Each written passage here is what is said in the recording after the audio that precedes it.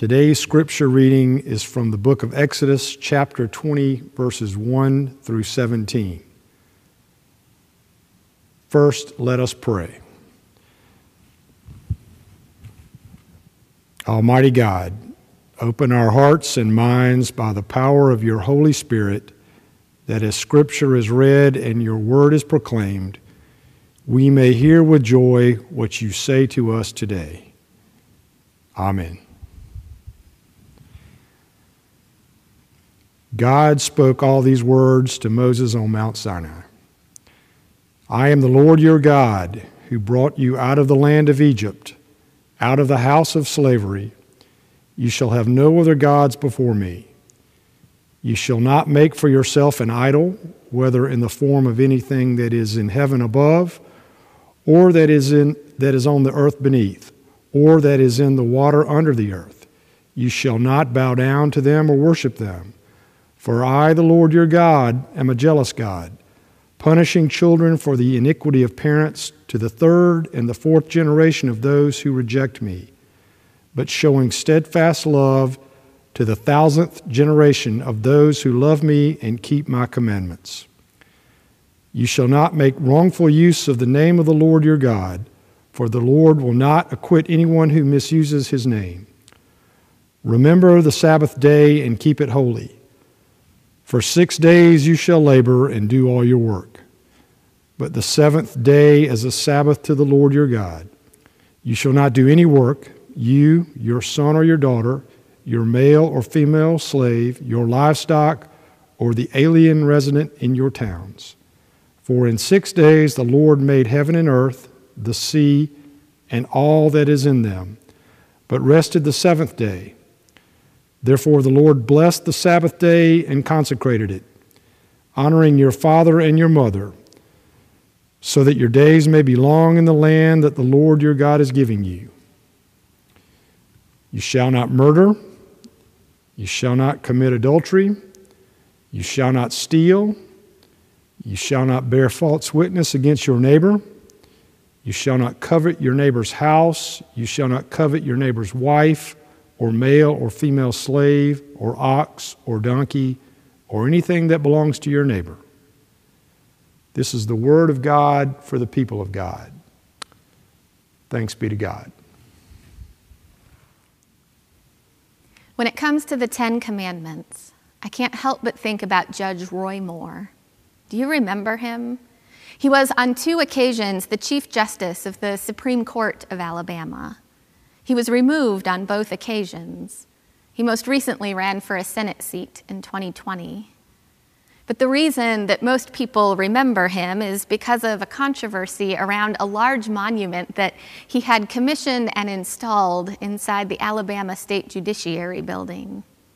The enormous statue included a giant copy of the 10 Commandments.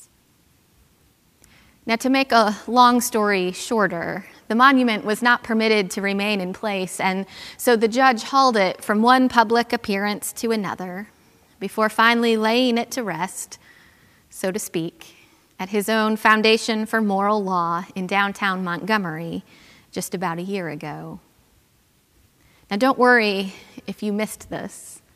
There were a few other things happening just about a year ago.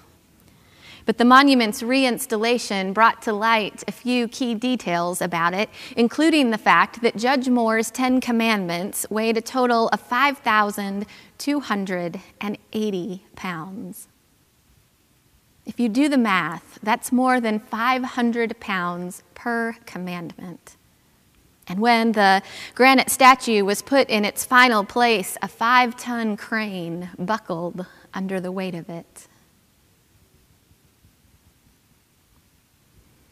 I wonder sometimes if that's how these 10 Commandments feel to us, impossibly heavy, causing even the most righteous and upright among us to buckle underneath their weight. And I wonder that especially since we find ourselves focusing on them just 2 weeks after we explored God's covenant with Noah. Now that covenant was unconditional, remember? God said, I will never again destroy the earth by flooding it. And nothing, Not one thing was asked of Noah or anyone else. But that is not the case with Moses and the 10 Commandments.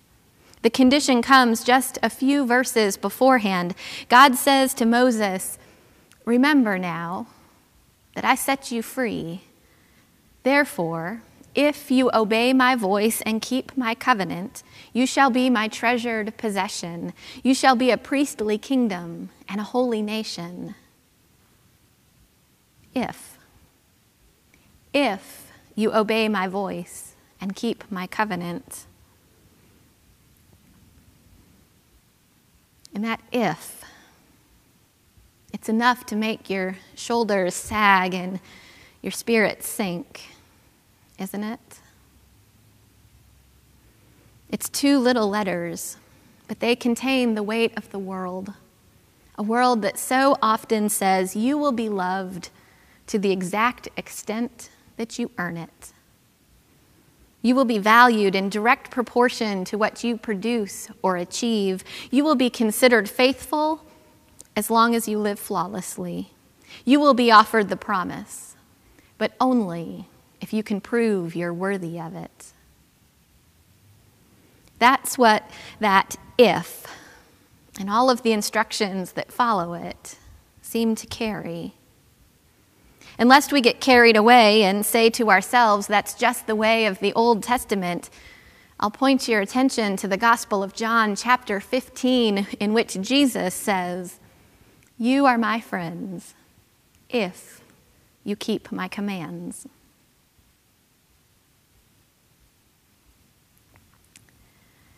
Whenever I find myself flummoxed by Scripture or even disappointed by it, I generally take that to mean I haven't plumbed its depths adequately.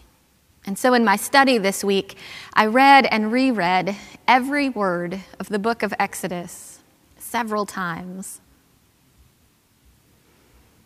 Here's what I finally noticed. The 10 Commandments are situated very carefully in that book.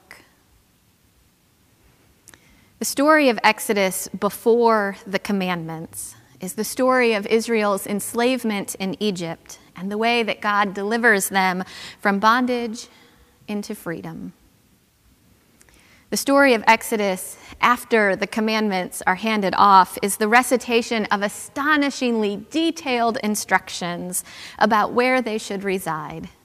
It is astonishingly detailed instruction, all geared towards creating something breathtakingly beautiful, with acacia wood and fine linen, with blues and purples and crimson, with golden threads and careful metalwork. What I'm saying is this.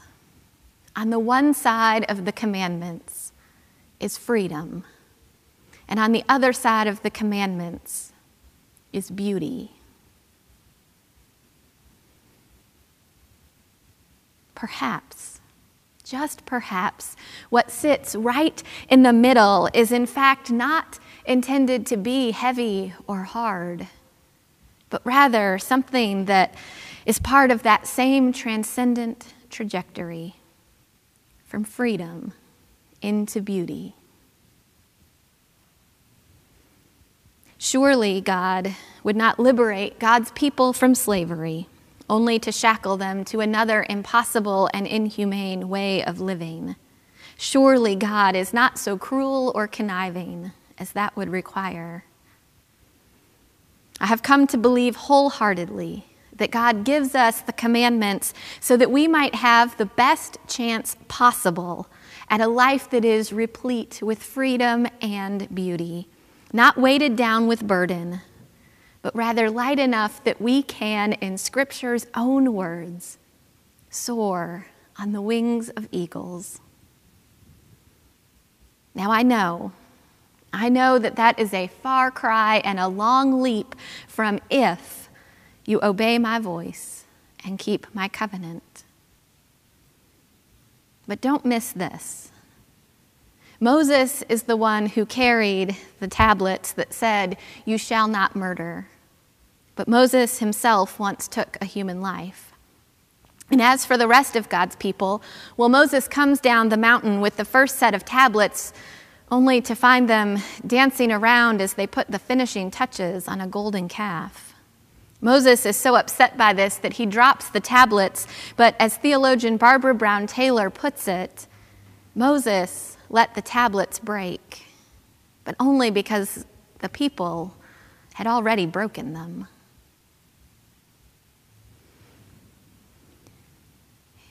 If remaining in right relationship with God, and there's that if again, if remaining in right relationship with God requires full and perfect obedience to the law, then friends, it would have been over and done with right then and there. If a mistake or a misstep was enough for God to wipe his hands clean and brush the dust off her sandals and call it a day, if disappointment was reason enough for God to desert us, if wrong answers or a third strike or spilled milk or a golden calf were enough for God to give up on us, that would have been that. And the Bible would be a heck of a lot shorter than it is. But it wasn't, and it isn't. Exodus shows us clearly that left to our own devices, we humans are a bit of a hot mess and a mixed bag. But that is not new information for God. We have been that way from the beginning, and even still, God keeps choosing to love us. The commandments that God issues as part of the covenant with Moses, they are not conditions on that promise. They are actually part of the promise itself. God is not making love conditional. God is actually extending what love looks like and how far love can reach. It was love that compelled God to set the Israelites free, to give them their lives back. And it is love that compels God to issue some commandments so that those lives would be worth living. How about this? God says, honor the Lord your God, because I am the one who has brought you this far already. I am your source and your strength, and I am your road home. Don't waste your time worshiping anything other than me, because at some point, in some way, it will let you down and it will break your heart. So spare yourself that pain, won't you? Don't use my name casually. You know my name because I have drawn close to you, and I will never be casual in my treatment of you, I promise. Remember the Sabbath, because it will give you a chance to take a break from what you do and remember who you are. Honor your parents, whoever they are, because good or bad, they are the reason you can breathe. They gave you your place in the story. Now, honoring is not the same as idolizing or even obeying, because yes, relationships are complex. What I'm saying is remember that none of us got where we are all on our own. Do not murder. Do not take a life, and do not sit quietly or complacently by as another life is taken. Do not withhold from anyone that which is life-giving, whether it is rights or respect, space or security, food or freedom. Do not compromise the trust someone places in you. Do not ever forget how fragile the human heart is, a heart that beats, but also a heart that breaks. When you are presented with an opportunity to knowingly rupture a relationship, resist it at all costs, because the resulting burden is so heavy, it will weigh upon everyone, even you. Do not take what isn't yours. And while we're at it, don't take more than you could ever need either. There's more than enough once you figure out that life has never been a zero-sum game. Do not bear false witness. Do not spread stories of false news. Your word is your bond, and only the truth will set you free. If along the way you forget what truth is or what it looks like or sounds like, remember this: I am the way, and I am the truth, and I am the life. Do not wish you had what others have. It is a slippery slope that ensures happiness will always elude you. Rejoice with those who rejoice. Give thanks for what you have, and eventually you too will discover that the only treasures worth having are heavenly ones. Because where your treasure is, there your heart will be also. So set your heart free. That's what I'm trying to tell you. These are the commandments I am giving you, God says, because I set you free once already from everything that held you down and held you back. And this instruction, this guidance, it is your best chance of taking the life I have given you and living it to its fullest and best capacity. No ifs, ands, or buts about it.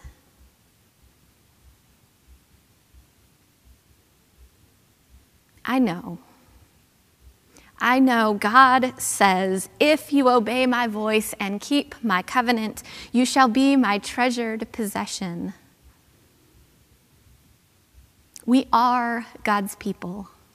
We are God's treasured possession. There is no way around it.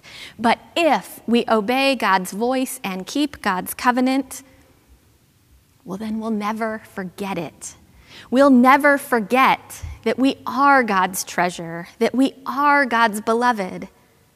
And before you know it, we'll find ourselves living like we believe it's true too.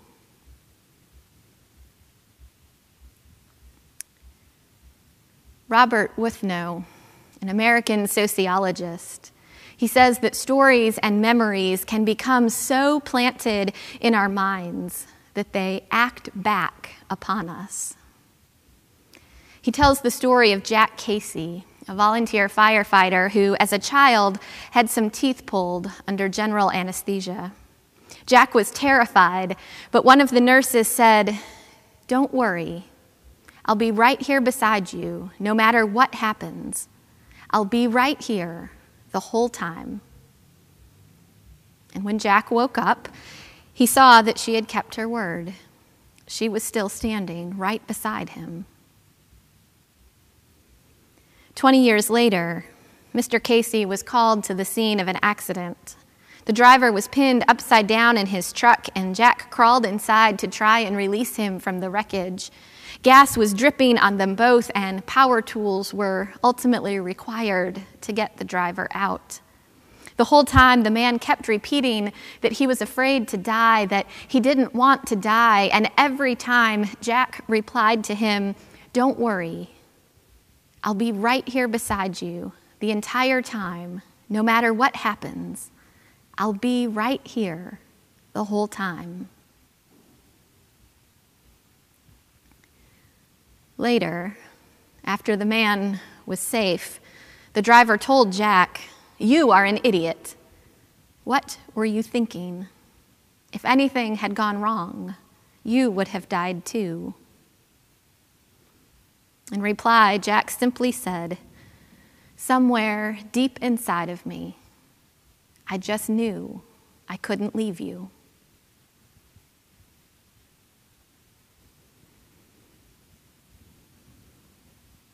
I think that's the way the commandments work. We are found, we are rescued, we are set free. And what follows is a life beautifully shaped around and in response to that liberating act of love. I'll be right here beside you, no matter what happens. I am the Lord your God, who brought you out of the house of slavery. Freedom on one side, beauty on the other. And the gift of our lives, friends, is tucked right in between. Pray with me. Gracious God, we believe. Help our unbelief. In Christ's name we pray. Amen.